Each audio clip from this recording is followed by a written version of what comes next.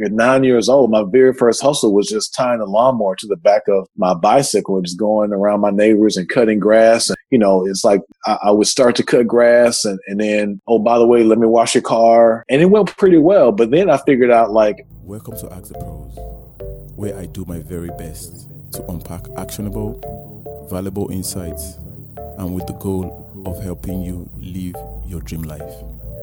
I sit down with top entrepreneurs, professionals making a difference around the globe so they can tell their stories. In doing so, I aim to inspire and motivate other people that may be struggling or looking for a new spark around their personal life or career path.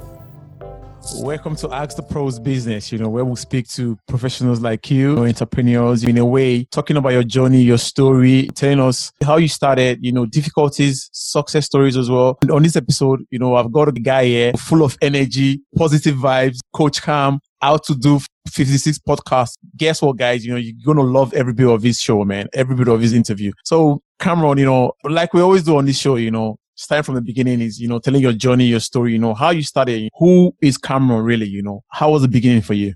Yes, bro. I'm so fortunate not just to be here on this show, but to have an authentic relationship. And I think, the show is dope and I hope that we're able to inspire some folks. So from the beginning, from a business perspective, I think like most people in our culture, it began with the hustle. Right. And so I grew up, on the south side of Houston. As a point of reference, like Beyonce and like Travis Scott and a few other guys are kind of like in the same, not the same community, but the same like part of town. Right. That's kind of where they're from. And so, just that entrepreneurial thing was always in me. And so my parents kind of moved out into the suburbs and did the Fresh Prince thing. And I just remember, like, I'm not going to say I grew up poor, right? Like I had everything I needed.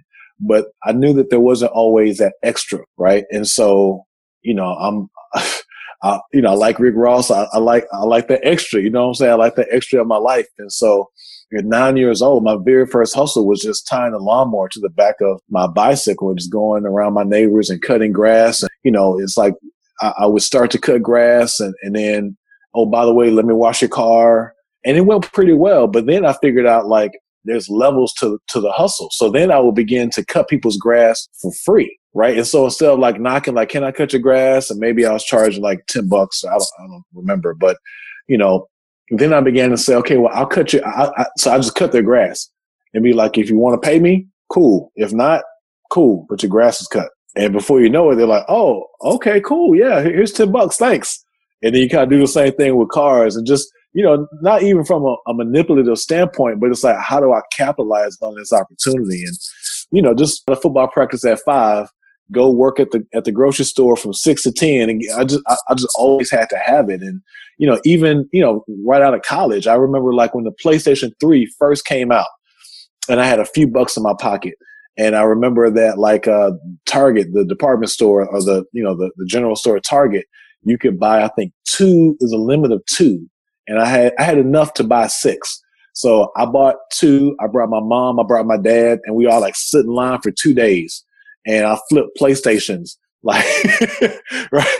I had shoe polish on my car, and I would have PlayStation for sale and just drive around the city, just drive around, just flipping PlayStations. And so, it's like some of those, I forgot the story until you asked me that question. I forgot about that, bro. But, it's not even that I always wanted more. It was just I knew that if I had to get it, I had to get it out the mud myself. Cool, Cameron, man. What a remarkable story, man. But as a young guy, starting like that, starting hustling and trying to just, make ends meet as a young guy. But, apart from, the hustling bit of you, and all that, what were the other things that you were motivated by, the kind of things you love doing, apart from just hustling? Yeah. So, I played obviously sports for a big part of my life and sports really, and I don't, as I tell those stories, I don't want to think I'm just hustling, slaying. I never sold drugs or anything like that, but just the opportunity to create. And I think that, when you marry sports and athletics to the hustle and then you add music, I'm a humongous music fan, man. I've got, before it went to exclusively digital, I've got books and books of CDs. And I grew up listening to so much music. We were talking about Afrobeat earlier and, R&B and jazz and hip hop. And, I think the hustle was my path. I feel like athletics gave me the discipline, and I feel like music gave me the creativity. And, so it's almost like, you can listen to a 90s hip hop song and they've got like a remix jazz. They've got like remix rock and roll, or like Run DMC Walk This Way is actually a rock and roll song that they just like rapped over.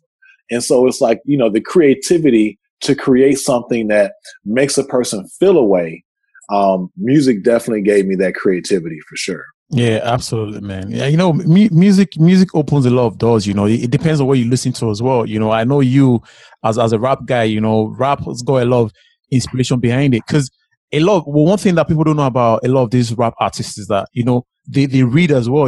They study. Someone like Tupac reads, like, the kind of things he talks about are things that this guy knows what he's talking about. And that goes for Jay-Z and Biggie and all them guys as well, because they read a lot. Because most of the things they say, when you listen to them, you know that this guy is making real good speech here. You understand? So by the time you get in that flow, that also opens other creativity as well. Talking about creativity now, because you mentioned something about creativity now. How do you stay creative? I know that sometimes it's hard, sometimes there's a gift, but being creative, for you, as a speaker, as a writer as well, what keeps that creativity in you? Bro, so first off, to your point about those guys being learners and just educated, you are so right. I mean, not only that, I think that their lyrics, when you read when you read the lyrics to a dope song, you're reading poetry. It's just poetry over music, right? And so to answer your question, it's staying in a space of like the flow state, right? And so I'm not sure how much you're familiar with that, but the flow state truly is like being triggered by a number of different compressing, factors. And one of them is, being physically fit and, kind of getting your body to move.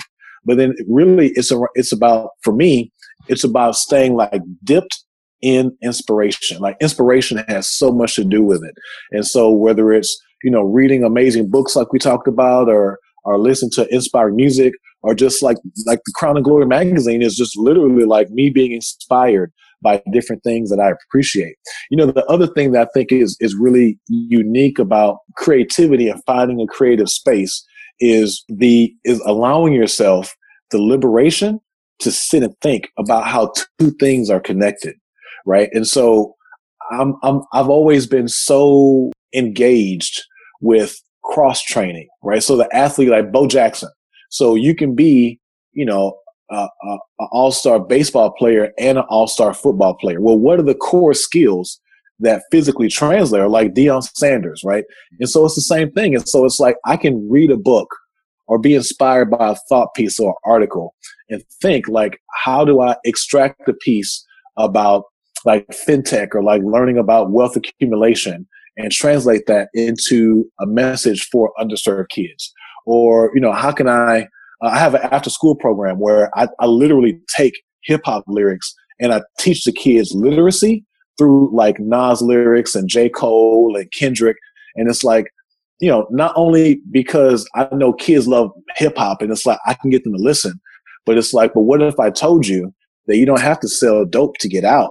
You can get really cold at if you say you love music and you say you love creativity, then let me show you what these guys did. And not only did they get the words to rhyme, these words mean something. So let's put a dictionary, right? So especially with Jay-Z, like let's put a dictionary in a thesaurus so you can understand that not only did those words rhyme, but here's a meaning of that word, or here's an alternate meaning of this word, or here's what a double entendre is, or like, what I'm saying? Like here's a historical point of reference of him, making reference to Meyer Lansky. Who's Meyer Lansky? Well, he was a crime boss in the 70s. And you know what I'm saying? So it's like, he's not just saying words that happen to rhyme.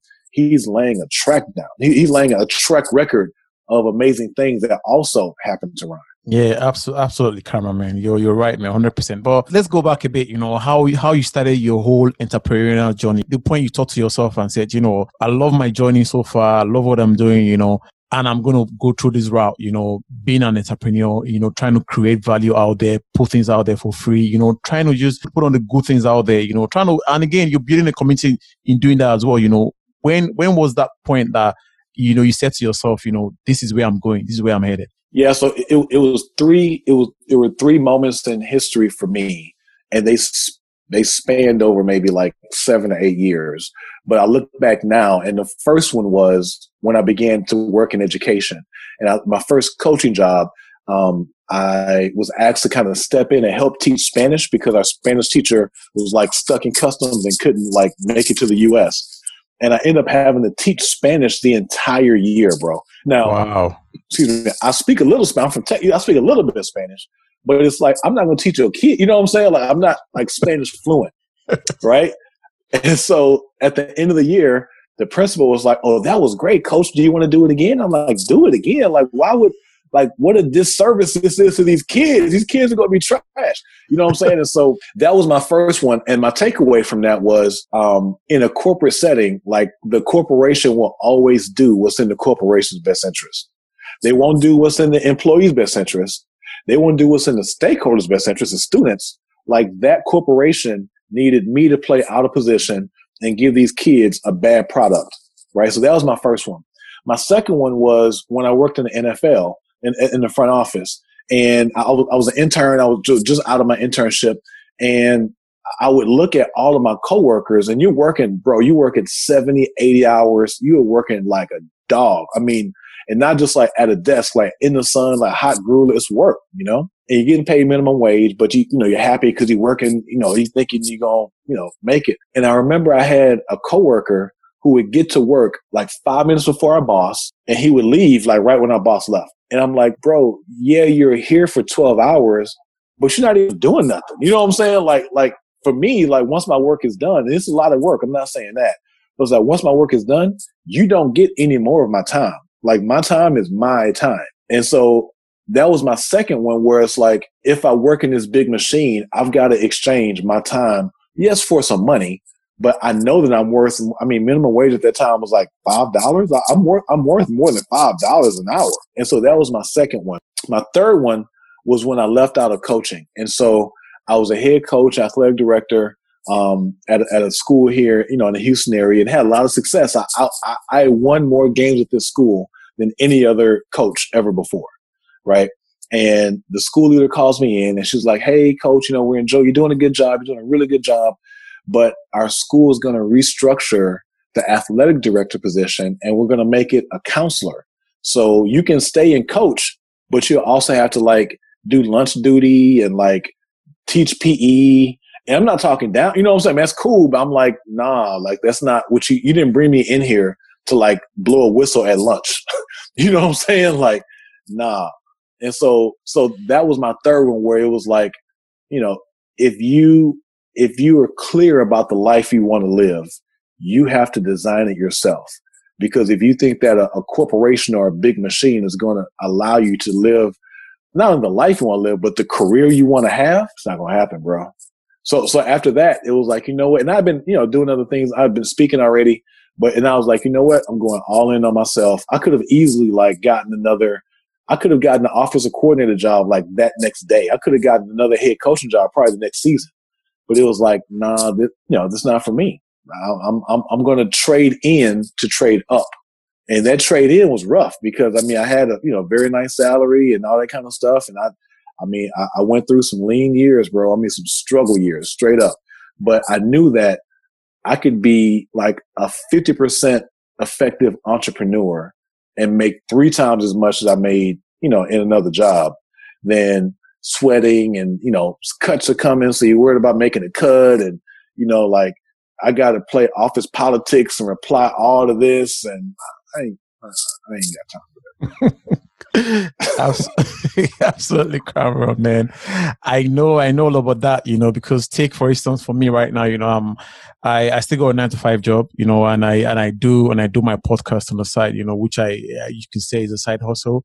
I know about, all that office politics, trying to just please people that they don't like you, but obviously you're there because, you've got kids to take care of, you've got families to take care of, you need that money for now to, keep your head afloat, but in saying all this, the 9 to 5, mentality, ideology and things, someone will also argue and say, Cameron, I know it's good to be an entrepreneur, we want to do your own stuff, but, what about for people that don't have that vibe? What should they do?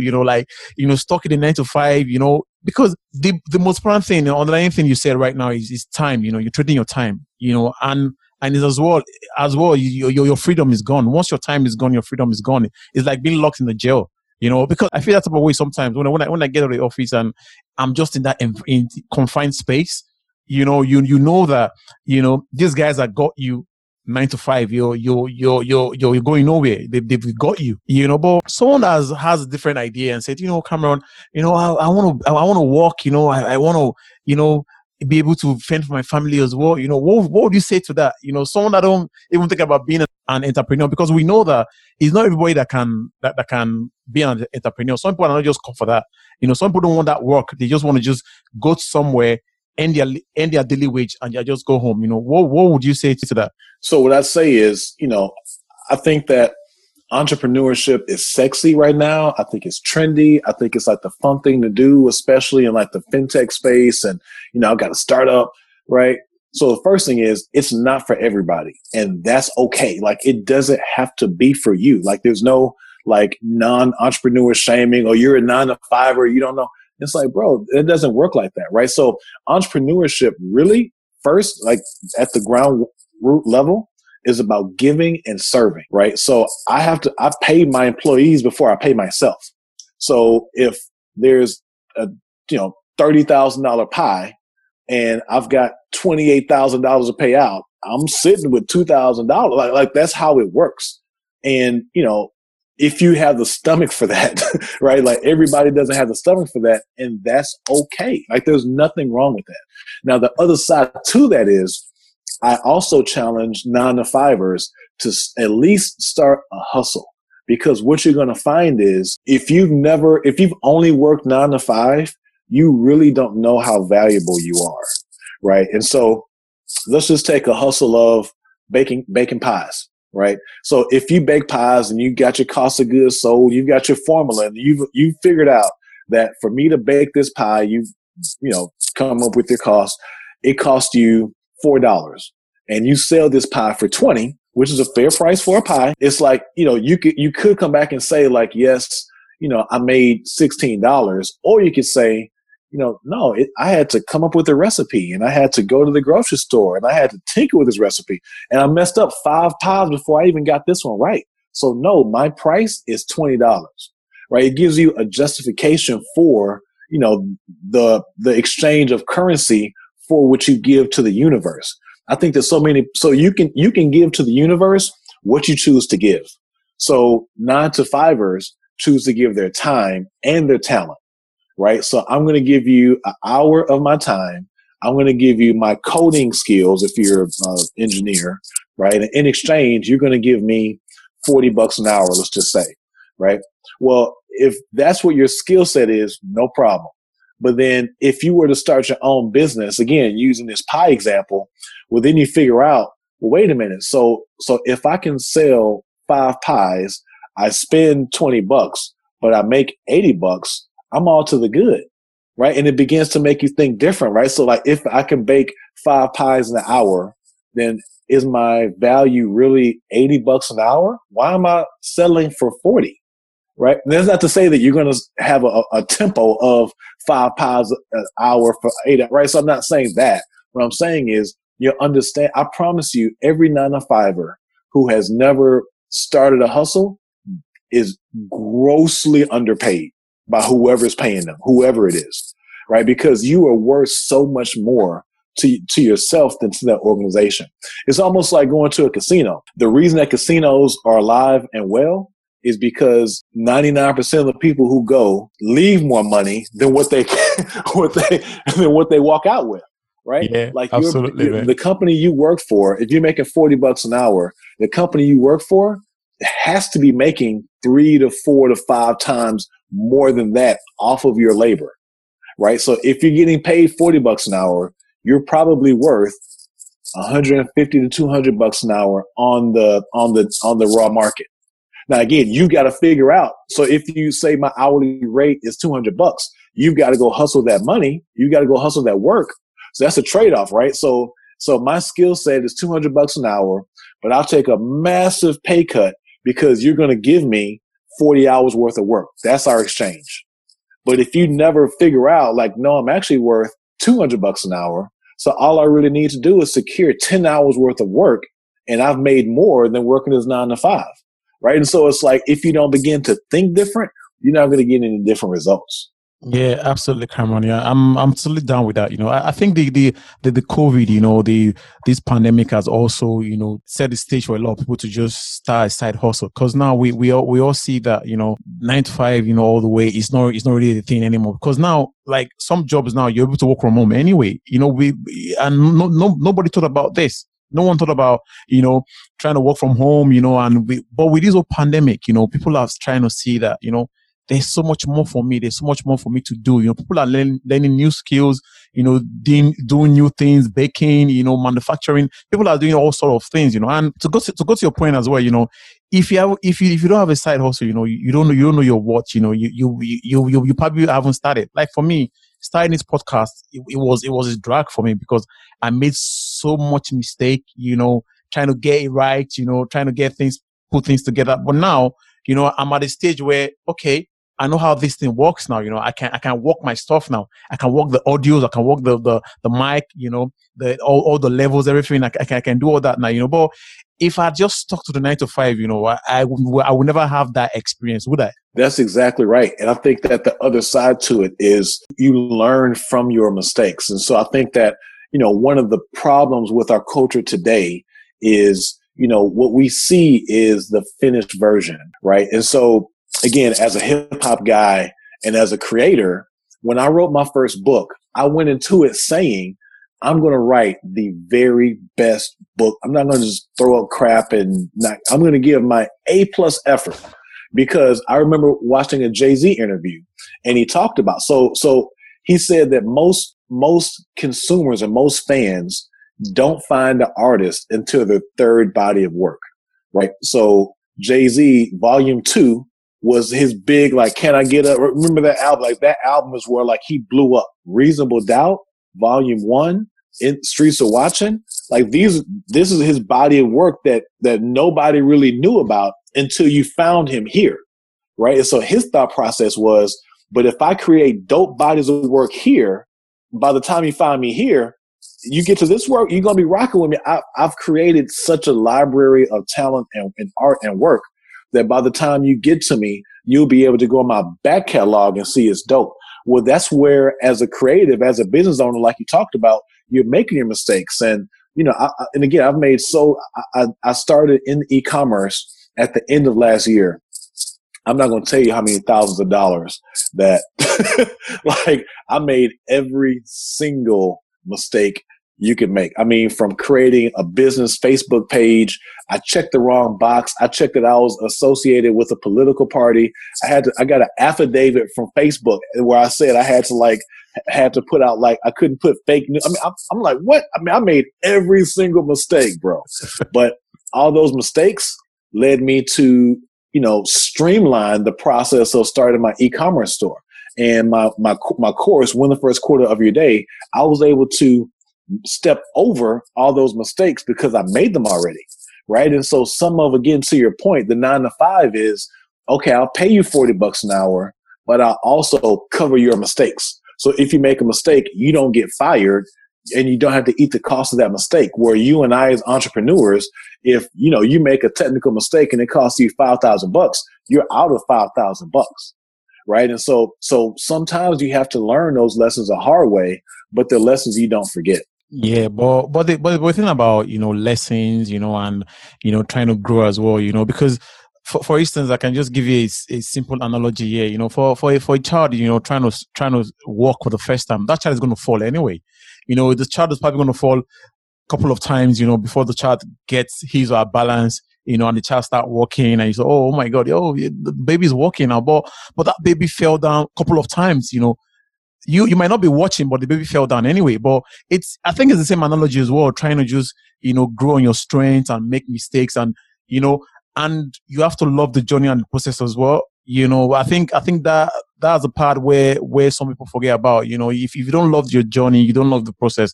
You can't embrace the success as well. You understand? Well, you're saying all this, as an entrepreneur, what was your first product? What was the first thing you dove into and said, this is where I'm starting from as an entrepreneur? My very first start as an entrepreneur, like your analogy with the baby, right? So to your point, like babies don't know what fail is. They just know I didn't get it, do it again, right? But like babies, the first time you start, you're going to fail. So I've had a couple, but my very first one, I was 21 years old or 20 years old, maybe. I was still in college, and this is like early 2000s, like very early 2000s. And me and some of my teammates were we had an apartment together, and I'm sitting around the table like, bro, we got to get this. So as a point of reference, as a college athlete, you are broke. Like, you broke, bro. You are so broke. And so you just always like scheming, like, how can I make money? How can I make money? And so I figured out, I said, okay, so Houston did not have an NFL team yet, right? So the Oilers had left. They were in Tennessee, and the Houston Texans hadn't come in. So there was no like, these are the pro, right, like guys. And so I'm like, bro, we can be those pro guys. Let's start doing sports training camps and just travel around different parks and charge, whatever. I don't know, I thought you were charging $10, $20 to work out, whatever, right? And so we sit around the table, come up with the whole plan, get flyers printed out, the whole thing. I'll go on a travel trip that weekend. I come back and they took my idea and ran without me. And it broke my heart, bro. And it was one of those, like, people talk about having your paperwork together. Like we didn't, obviously there's no money for lawyers, right? But it was like a handshake. But it's like, you have to be so trustworthy with your concepts and intellectual property, one. But two, and this is my mistake, before you put an idea out there, you need to be 2 or 3 steps ahead of, hey guys, I got an idea, right? And so that's one of the big things that entrepreneurs now. So the 9-to-5er will say, well, I'll never start because somebody's going to take my idea. Well, there's 50 million sports camps now. There's 50 million, apple pies now. So your apple pie is not unique. So that's an excuse. You have to get out there and start. And to your point with the baby, you've got to fall for the first time. The first time you're going to fall. So you might as well start small in your kitchen, baking a pie, and fall before you quit your job and screw this and then make a big mistake. You're going to make your big mistake. Yeah, absolutely, man. I think it's also good as well for us to, like what you said about, baking a pie in your kitchen and, then you grow from there. I think starting small is a thing that we all have to embrace, because some people don't want to start small because maybe they're looking at their friends and family. They're going to laugh at them. I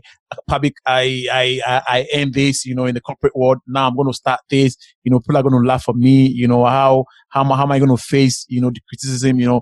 I think we should embrace that thought of starting small. Starting small, leads to bigger things. Yeah. So the idea of starting small, so it's almost like when we were kids, and I don't know about you, but we used to jump off the roof, right? And so it's like, before I jump off the roof, and that's intimidating, let me jump off the back of my mom's car.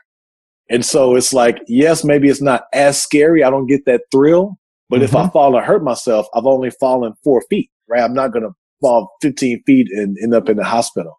And so the whole idea is, again, you have to strike. You have to swing your bat. You're never going to hit a home run if you never swing your bat. And what you may find out is, not that entrepreneurship isn't for you, but maybe cooking isn't for you.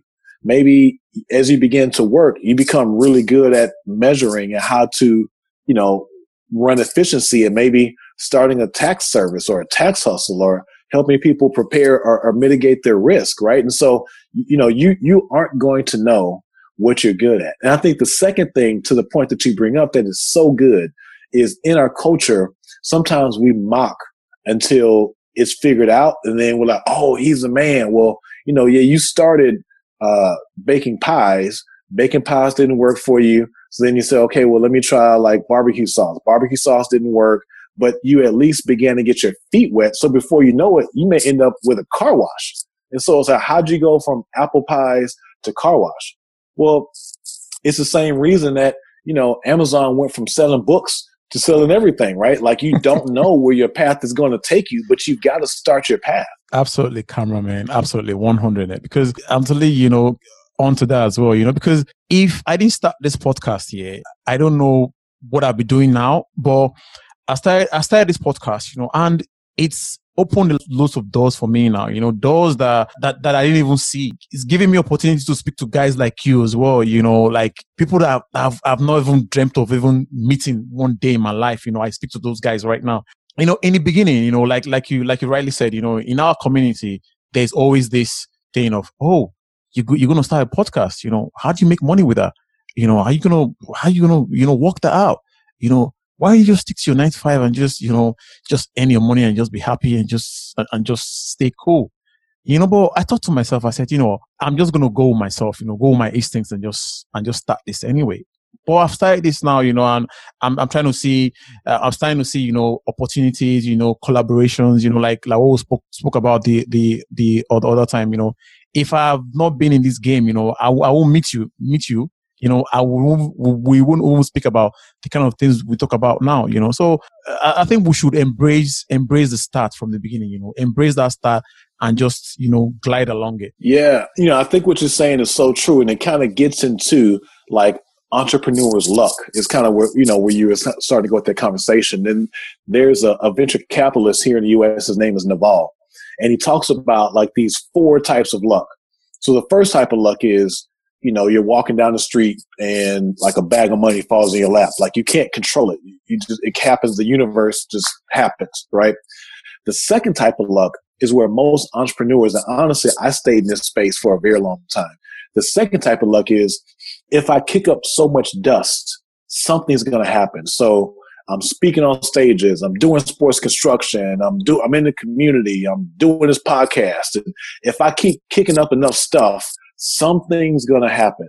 Well, that's a good place to start. The challenge is that's tiring. You can't keep, you can't keep doing all these, you're baking pies, you're doing barbecue sauce, you run out of energy. The third type of luck is you get so good that you begin to get opportunities handed to you, right? So I've spoken on stages to the point to where I don't have to like do it for free. People are calling to book me to go travel to speak on stages, right? So it's like developing that kind of luck.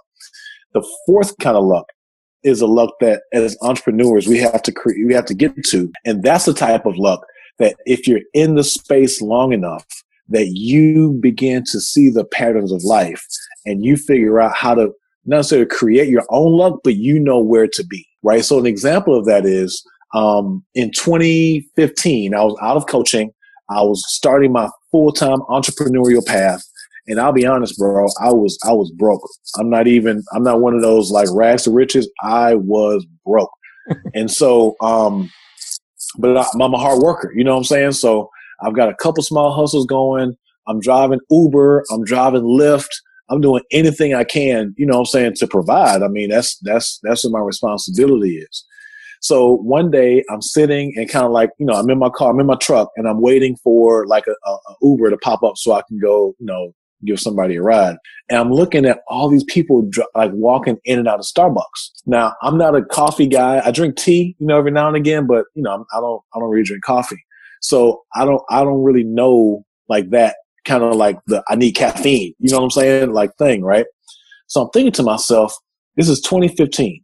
I'm thinking to myself, okay, if I go to like office buildings where there's like a bunch of commercial, tall buildings, and if I just go knock door to door to door, if half the people here drink coffee and there's 30 people in the office, then 15 people could potentially want a cup of coffee. If half of those 15 are running late and they didn't get a chance to get their coffee, then they're probably slumping around the office, right? So that's like potentially 7 people that I could find an opportunity for. So I began knocking on doors for office buildings, and I would say, hey, I'm an Uber driver. I drive Lyft. Does anybody need a coffee run? I'll go to Starbucks. I'll charge you $3 to deliver you a Starbucks.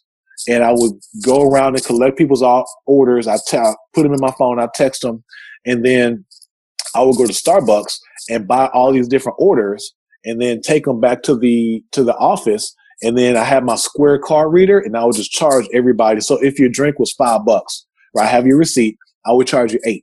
So here's your $5 for your receipt. Here's my $3 delivery fee. And I would go around $3, $3, $3, $3, $3. And I was like, okay, cool.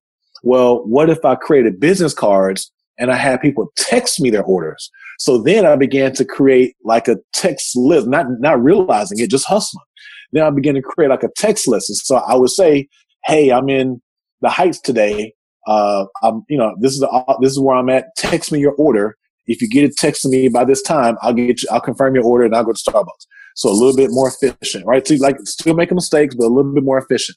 So that began to grow. This is before Uber Eats. This is before Grubhub, Postmates, all that stuff, right? And so I'm not saying like I invented it. I'm not saying that. What I'm saying is like there's opportunities if you stay true to who you are and if you're always thinking, bro. Like if you're willing to leave your brain on. And thinking is tiring. Sometimes you lose like sit and map and write, work things out and write all day. But if you leave your brain on and if you stay in that flow state, the opportunities are there. And so that hustle began to work for me so well that I got a cease and desist from Starbucks. Like Starbucks was like, you can't do this. And it makes sense. Their thought process was, you can't deliver our hot drinks to the quality that we would want our customers to have it. And you can't deliver our cold drinks so like the cold drinks would begin to warm up and like the foam would melt. And then the hot drinks, I had to order them extra hot. So by the time I got back to the office, they would, still be warm. Right. Mm-hmm. And so I was like, dang, okay. But I did it. Like I made some money doing that. You know what I'm saying? And so now it's the winter of 2015. And I've got to provide for my family. I got a baby girl at home, and I've got to figure out Christmas, right? So driving around, I'm in my truck, I'm doing Uber, and I pull up on like a really nice part of town into a grocery store, and I look, and there's like Audis and Lamborghinis and Lexuses, and like really nice vehicles in this grocery store parking lot, and the store manager is starting to put the Christmas trees up. And so I say to myself, like you gotta, there's something here, right? So I'm a big man, I'm strong, I've got a truck. I look around, so I go to the manager, I say, look, this is obviously a very nice, grocery store.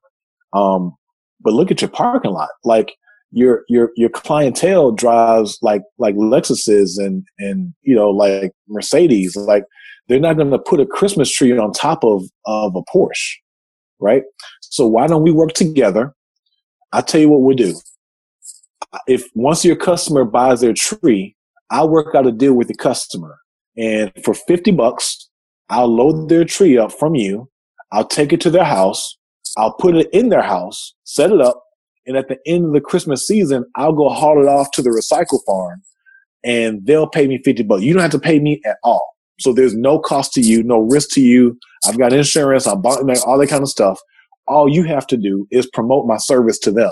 They'll contact me directly. And so what happened was I create this form, bro. And so they buy the Christmas tree. They go to the floor department, fill out the form. The floor department would text me and be like, you got 5 pickups today. Come pick them up. Then I would contact the customer, schedule a time to drop it off, pick up the tree, drop it, set it up, drop it off, gone.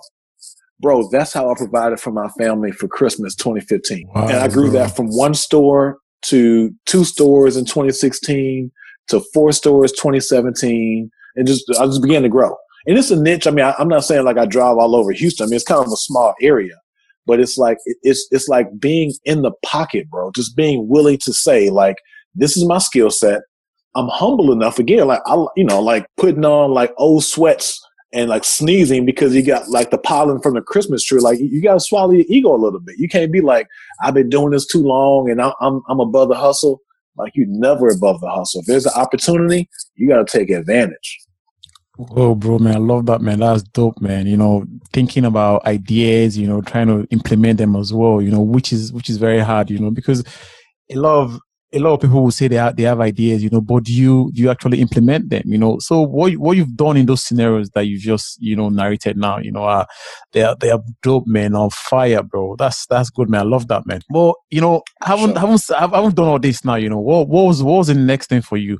What was the next thing that you did that, you started seeing the light, like your thought process, your strategies, trying to make things work for you? And talk about this before the interview, trying to put the process in place where that, things you're not that good at, you delegate, and it's kind of like a manufacturing, factory, like everything just, automates in the right process, When was that time you started seeing things like that? Well, so it took me a while, bro. It took me a very long time because there's a transition between hustling and business, right? So hustling is coffee, Christmas trees, hustling, right?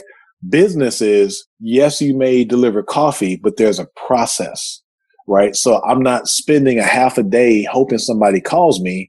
I'm proactive in sending text messages. I'm on social media, right? So it's like you're hustling until there's a process behind what you do. And it took me, I'll be honest, years, because when you're in the hustle state, it's easy to just go. And it's like, I'm hustling, I'm busy. Busy and productive are two different things, right? So to answer your question, it took me let me take a step back. So in 2017, I had experience selling sports construction. So in the past, I would sell like basketball courts, tennis courts, putting greens, stuff like that, right? To residential, it's like people's backyards. So in 2017, during the Lenten season, right? So during like getting prepared for Easter is always a holy season, and it's one that I take very serious. Yep. And so, during 2017, it was like, man, I'm hustling, like I'm working so hard, but my bills are being paid, but I'm finally able to look down the line, and I can't physically continue to work this hard. I've got to figure out, like I said, that process. So I had an idea. I had already started my turkey drive, and I'm big into the community, and we can kind of talk about my community work, but I always, enjoy giving and serving. That's just one of the talents that God gave me. I really enjoy that. And so I'm walking my front yard, and I'm like, God, like, what do you want me to do? Like, where can I provide for my family and give to my community? I know that I'm supposed to be doing both. And the idea came, start your own sports construction company. So you have an experience, you know how to sell it, you know how to build it, you got the contractors, you've got the suppliers, right? Put those two together and you can do both. And so when I started my sports construction company, and the way I started it was, in residential at first, we moved on to commercial. But in residential, I would just go into somebody's backyard, so I'm in a sales pitch, and I'd say like, hey, this basketball court is, $25,000. But I'll tell you what, I'll sell it to you for $22,000 if you go write that nonprofit a $3,000 check. Then I'll go partner with that nonprofit to do my turkey drive or my scholarship or whatever community work I'm doing, right? And so it was like you can marry the two of them. Like, again, that's where that creative thing, right? So it's not about business says you have to do business this way and this way. It's like, no, you do business in a way that's authentic to you and answers the calling of what you're supposed to be doing. And so that not only freed up the money that I was, giving to my turkey. I still give to my turkey drive. But what I'm saying is in 2015, 2016, when I started my turkey drive, if I only had $500 or $1,000 extra, that's all that I could give. But when I started Texas Athletics, I had, $15,000 or how much ever, by the time all those projects were done by the end of the year and those extra dollars was given to those nonprofits, I could actually create deeper impact than just doing it by myself, which goes back to our community, right? Like so many times in our community, it's like, I'm doing this and I'm the only one and it's about me. And it's like, no, you can't do meaningful legacy work without building relationships. That's why I'm so excited for us to link up. Like we can create a super authentic relationship that goes twice as far because we're going to go twice as hard for each other. So after this podcast, it's like, yeah, that was dope. Well, check this one out. Send this out. And then you go meet a colleague and it's like, bro, have you seen this Crown of Glory magazine? It's super dope. I'm not paying you for that. I mean, it's a free magazine, right? But it's like, you're supporting me just by being one of my guys. I'm supporting you. And before you know it, we've got more eyes on both of our pieces of work than if I was by myself trying to promote my magazine or anything else that I've got going in business. Yeah, bro, man, that's dope, man. It's good to have that love for the community. And there's this saying that whenever you give, you receive as well. It's good to give as well, very, very good to give. And there's so much that comes with giving, but people don't really understand, the whole thing behind giving and trying to give stuff out for free, and there's this issue of, some entrepreneurs or business guys, they don't like the idea of giving free stuff, trying to, put content out there for free. They always want to monetize stuff as well, but for you, that know the thing behind giving, how important is giving, when it comes to entrepreneurship or business as a whole? When it comes to giving, and for me, it's a spiritual thing, right? I mean, I enjoy the feeling of giving. There's nothing like it. I mean, it's the highest high that you can ever experience, right? And so that's just like in the community work that I do. When it comes to business, again, we talk about music and, I'm a big music guy, right? So you think about like you probably found your favorite artist for free. So before you bought into, like, going back to the 90s, right? So if you were like a Ja Rule or DMX or Rough Rider, no matter who you were, like who you rocked with, you didn't just like walk into the store and say, give me that Cash Money CD. You probably heard it on the radio first. Right. And so like the part of business where it's like, this is mine, and the only way for you to get it is to pay me, bro, I don't know you. Right. Right. And so it's like the last thing I want is to buy something that is trash. So before as a customer, I think that's the first thing is, one of the biggest keys in life, in business, in relationships, in everything is if you can't take your hat off and put the other person's hat on, you're not really in business yet, right? And so, like for me, for example, if I'm in the space of coaching and being a resource and speaking, for example, if I say the only way I'm going to speak is if I get paid to speak, I wouldn't be on this podcast. There's a number of different places where I'm published. I wouldn't be published, right? But the same way that, like in the hip hop culture, you get somebody's mixtape and it's like, oh, the mixtape's free. Now, again, it may not be your premium content that you're paying for, but here's some dope stuff. I wrote a book that has 15 chapters, but I got 2 chapters that didn't make the book. Here they are for free, right? That's the equivalent to a mixtape in the hip hop culture, right? So the way that I can ultimately attract people to purchase my book is to say like, hey, I've got really dope stuff to say. The stuff this is dope, but didn't make the cut. If you think that the free stuff is dope, wait till you buy my book, right? That's what a mixtape is.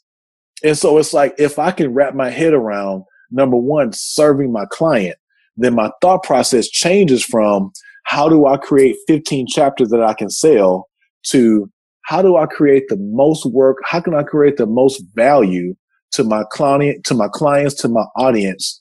And then from there, I may structure, okay, I've written 40 chapters. So I know that my book is 15. I may convert, 5 of them into white papers. But long story short, I've got 20 chapters here that they're good. They just didn't quite make the premium cut. So how can I get these are now 20 assets, right? And you begin to think different. These are 20 assets. So I've got a theory on how to eradicate homelessness that didn't make my book. Well, I'm going to do a podcast tour around that, or I'm going to write a white paper on that, or I'm a guest writer for Forbes. I'm going to write an article about this, or I have a special skill or knowledge about something. I'm going to go and give this thought out for free, right? So then when the end consumer gets that free content, it's like, oh dang, I didn't think about it that way. That guy's got a pretty interesting thought. Let me go Google this guy and see what else he's got. Oh, he's got a book. Well, I don't know if I'm about a book. But let me watch this podcast. And you watch the podcast and it's like, oh, that's interesting. Cool. This guy's pretty cool. I like this guy. Let me go buy the book. Like, that's how we find our favorite music artists. It's just like, and then collaborations, right? So like Rough Riders Cash Money collaboration. They put a mixtape out and it's like DMX and Birdman. It's right. So just crossing over. That's what we're doing with this podcast. Just exposing different people to different audiences. And maybe it's for you, maybe it's not. And I think the other piece of it too, Kes, is there's so many times. Now, I struggled with this early in my career as a speaker. There are so many times where you want to be everything for everybody, right? So like, let me be the guy who talks about A, B, C, and D. And, you know, like I talk about all these different things and I've got knowledge in them, but then it's like, you're so vanilla that it's like, yeah, that was cool. It's almost like when you listen to like a bubblegum song on the radio. It's like, right. But then you get to like, I don't know, like, J. Cole. Then you get to J. Cole and it's like, dang, like that was cool, but I felt something like that stirred me up. Like J. Cole could have kept doing like, you know, like whatever kind of music, but it's like, no, let me find my pocket and be so authentic in my pocket that I can create at such a high level that I'm the guy when you want conscious rap. So if you want trap rap, I'm not your guy. But if you want to hear conscious rap, I got something for you. And it's that confidence to say like, this is my bag, and then just owning your bag. Yeah, man. Come on, man. That's cool, man. That's dope. Yeah, and you have to give value as well, man, because giving value means that people are going to rock with you as well. You know, back to the point you spoke about trying to be like a master in your own field. Like if you look at artists like Chris Brown, you know, Chris Brown, he doesn't rap. You know, he's an R&B singer, you know, and if you want an R&B singer, you go to Chris Brown. If you want a rap artist, you go to a rap artist. So if you want to mix a lot of things together, you know, that would be so hard for you to do. It's like serving two masters at the same time, which I think it's not doable, really. You understand? You know, and trying to switch it up a bit now, you know, to the area of, you know, being a black man and as an entrepreneur, you know, in America, you know, and being diverse as well, you know, in that environment, you know, entrepreneurial environment in America where you are, you know, being black, you know, how is it looked upon? Because we tend to forget the fact that, you know, we as minority, you know, we might not have same opportunities like the other guys, which is sad, you know, but haven't been in this environment. What is your take on this? Have you ever come across people that they frowned upon you, as in, you know, they didn't want to let you have your way, certain things, you know, in getting certain things done? You know, did you ever come across those situations? Bro, the first thing I'll say is this, you know, going back to your Chris Brown thing, you're brilliant, you're genius right now, right? So like, so for me, I couldn't have this beard and work in corporate America, right? So like when I walk downtown, people think I either play sports or I deal drugs or I'm a rapper. And it's like, I don't do no, that ain't me. I'm just, right? So it's like entrepreneurship allows you to be who you are. And so if you want to have a tattoo or whatever, right? So it's like, there became a point where it's like, we talked about this off air, right? Like I want to be authentically who I am. So if I want to have braids or whatever, right? So like, just, I can be who I am. As far as opportunities, bro, we have so far to go. So I shared with you my sports construction company and, you know, kind of what we did in the residential space. Well, after a year or two, I got into the commercial space, right? So building fields for schools and parks and recs and government projects. And so you begin to look at these government projects and, you know, it's a trap. We have so far to go. So, you know, a government project would typically have what they call an MWBE, right? So like a minority or woman in business certification. So let's just say they're building a school and the school budget it's $100 million to build the school, let's just say. Well, the contract will have a stipulation that says we have to give 17% of this $100 million project to a minority or two minorities. So you're looking back like, okay, you know, I've got a chance to get 17, you know, a portion of, you're not getting 17 million, but a portion of this 17 million, I've got a chance at. So I'm opting out of the 83 because I know I'm not going to get that, right? I know I'm not getting that. I've got a chance to get to 17. But then you look at the table and it's like, oh, it's 50 of us in the room. So 50 of us, 50 minorities are now competing for 17% of a project. And so what happens is if you even get awarded, you've got to cut your prices so low because the prime contractor is not going to go above 17. Nobody does above the minimum required. So they're not going to award any more than 17 million. So then you're like, well, I got to chop up 17 million by 50 people. So so even on some of those projects, I'm not going to say you're barely making money. You're making so much less as a business than the other 83%. So the 83 can charge. So if you're charging, let's just say you're a plumber. If your rate for the project is $20,000, you may have to charge, 19.5, 20, 21. You're barely making a profit. Where if you're on the 83 side, it's like 26, 27,000. And if you don't like it, then screw it, because there's another school coming, right? And so what it does is it puts you into such a tight box that it's almost counterintuitive to even get into it. Now, there's a school district here in Houston. I'm not going to say the name of it because the internet is the internet. So people can look and find out for themselves what the school district is, right?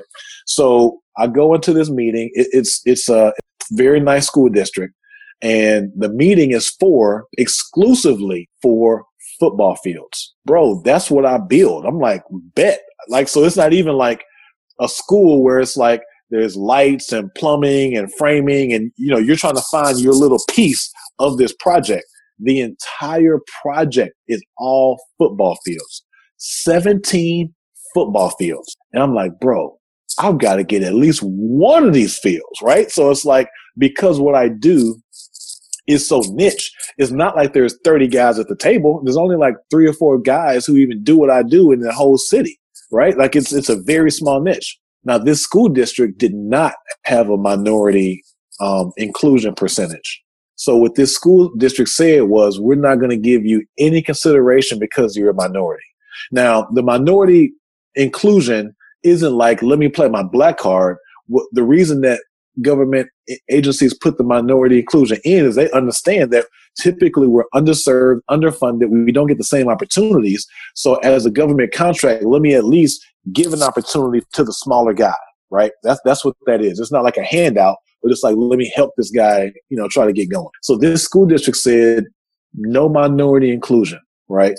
So you still have a shot because you're qualified to do it, but you don't get like a preferred shot to win any work. Dang, okay, all right. I'm still gonna put my best opportunity, my best foot forward. Fill out the paperwork, go through all the specs, the walkthroughs, everything. Then they say it's winner take all. So one company is gonna get all 17 fields. I'm like, wait a minute. So there's only 3 of us at the table, right?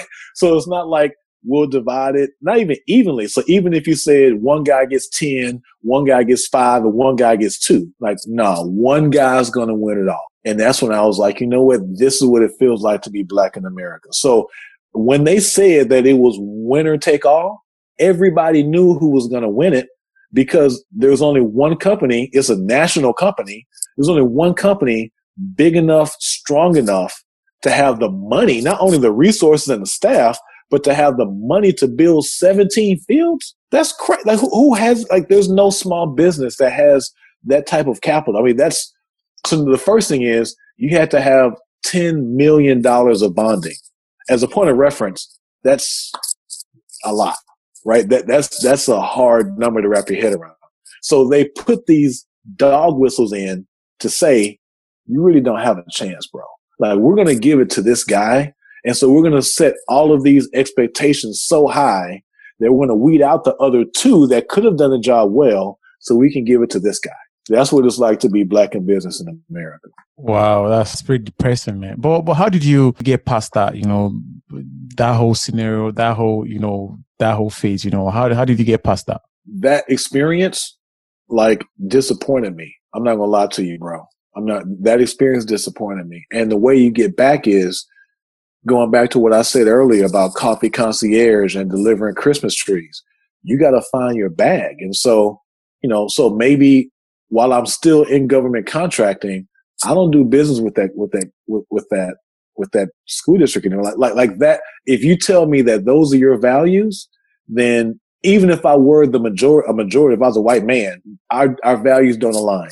So don't come to me asking me to vote for you. Don't come to me asking for no donations. Don't come to me asking me to come to your games. Like we don't see life align, right? But the other side, going back to earlier what you were saying, in entrepreneurship, maybe not being for everybody, that would have made somebody quit. But I'm not built like that. I don't quit, right? So like you're never gonna get to the next place if the bad news makes you quit. And so you just got to keep going. You got to pick yourself back up, learn from it, learn how to build relationships. So yeah, this one contractor won all 17 fields. Well, maybe I can help you do 20% of one of those fields, so I can build a relationship with you. So going back to our conversation with me and you, right? So we rock with each other. So we don't know each other, but if you give me an opportunity, maybe I can show you that I can do a part of this job better than you can.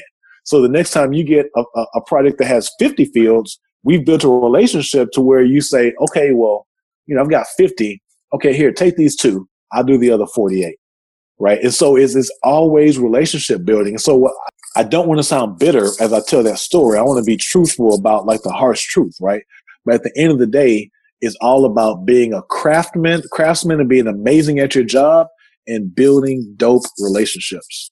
Yeah, bro, man, I rock with that as well. Building relationships is key, to this industry, this whatever we're doing right now, I think for me, relationship is key, and it's also the new economy as well, because you need to be able to rock with people, play with guys as well, for you to able to do things together, but, in saying all this, your journey, your story, success stories, your failures as well, your lessons learned, and someone comes to meet you and I said, Coach Cam, Cameron, I want to be an entrepreneur, what would you tell me? What would your advice be to that person? The first thing I would say is, you can be whatever you want to be. Right. And so if this is a journey you want to take, the first thing I would say is learn as much as you can before it's time for you to jump out there. Find a mentor.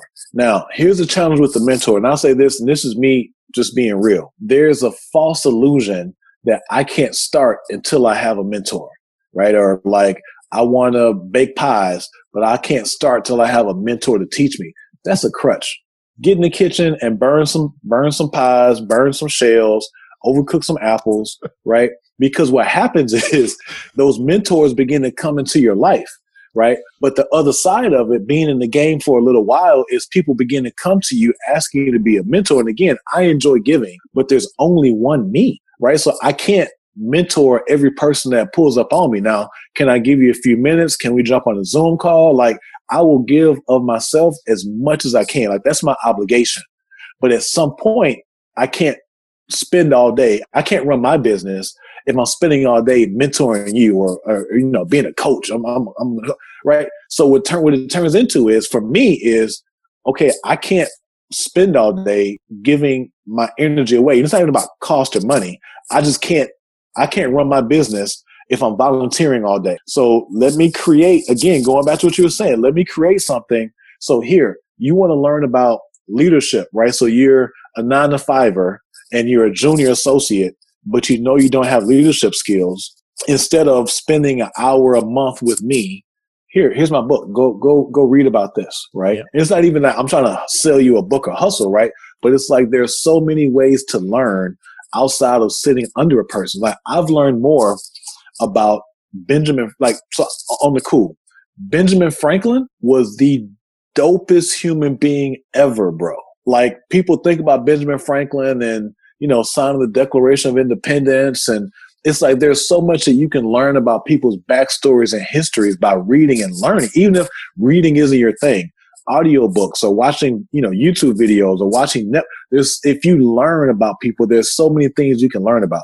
So I'll tell you real quick about Benjamin Franklin. So Benjamin Franklin not only signed the Declaration of Independence, he's the only person not to be a president that's printed on money. Like, Benjamin Franklin is on the $100 bill, bro. He was never a president. Like, that's crazy. You think about it, right? So not only was he one of our framers, he was also an inventor, right? So the whole lightning rod thing. Well, he also was a printer. Like, he wrote the Poor's Almanac. That's how he made his money. He was a publisher. He wrote books. Well, he was also into fashion and spent like a good time of his like midlife in France, like just kind of living like the rock star life. Well, not only that, and this is the time of slavery, right? Bro, in his last years, he was an abolitionist. He wouldn't even give his kids his inheritance until they sold their slaves. And so you think about like, as a creative, it's like, well, yeah, I can learn about Jay-Z. I can learn about, whoever it is because they're here right now. You can learn about the people who were here 100, 200, 300 years ago just by sticking your nose in a book. But sticking your nose in a book and thinking, like, how can I apply what this guy did? Like, so Benjamin Franklin was really the first American Renaissance man, right? So he invented an instrument that's called I forgot the name, like the sousaphone or something like that Mozart played. Like, this guy was an inventor, a philanthropist, an abolitionist, a framer of the American independence, and he's on the $100 bill. And he was never a president. You know what I'm saying? So it's like, there's so much you can learn from those before you that came before you. Yeah, bro, absolutely. And I love what I love what you do. I love the fire. I love everything about the hustle and all that as well. But in saying all this, Cameron, and being good at what you do, what sets you different? What sets you apart? Like, if someone wants a speaker for a gig, and it is you, what is that one thing that will make them say, you know what, that's the guy I want to go to, what makes you different? What sets you apart? Well, the first thing I'll say that sets me apart is, we talked about earlier, like being 100% authentic about what I know and what I don't know. The other thing is, there really isn't a limit today. Like, you can learn as much as you want to learn, bro. Like the idea that, all I do is bake apple pies. Well, that's because you never chose to learn anything else. And so as you begin to learn and you add more skills, you realize that in life, there are no periods. There's only commas. And so I can be, selling coffee, selling Christmas trees, a sports construction, write books, have an e-course, right? So it's like, as you begin to learn, you begin to see that, like, you can be a multifaceted person. But the way that I got there was I began to, what I call, like, win the first quarter of my day. And so, as a competitor, as an athlete, I like to get up early, bro, to start my day. And, I found that, number one, early in the morning is quiet. You can have your time with God. There's no email distracting you, phone, Instagram, Twitter. There's no thirst traps. And just all the distractions are gone. And you can be proactive about, what do I want to win? What do I want to conquer today? How am I going to get better? And so I began to create this routine of this morning routine, waking up at 4:00 in the morning, having my time with God, reflecting, having my time in the Bible, being thankful that I'm even awake today, and then go to the gym, get a nice little workout in, and then stick my head in the book and learn. I journal every day. I write every day. But then I began to manifest, like, what do I want out of my life? Like, what am I supposed to contribute to my community? What am I supposed to contribute to the world?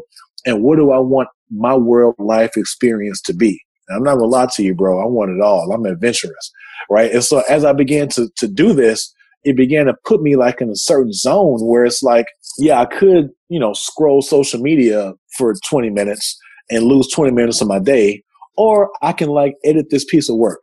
Right. Or I can get back to people that I'm mentoring and, like, block off 45 minutes, or I can go back and forth, like, watching cat videos on YouTube. Right. So it became like, if I can master the first 4 hours of my day, then I can get the productivity of 2 or 3 people, because people waste so much time. Yeah, man. Absolutely, man. I totally understand, as well, but people are just people, are probably just stuck with their beliefs and, and the way they were brought up as well, but you just mentioned something about, loving what you do and all that, but we also think something that we don't think about is, when this is all over, what do you want to be remembered for? Now I'm speaking about legacy. You've done so much for yourself, you've done the hustle, you've done a lot of stuff, but at the end of the day, Cameron, what is that one thing that you say, you look back and say, thank God for this, I did this, I did that, what is that one thing that you want to be remembered for?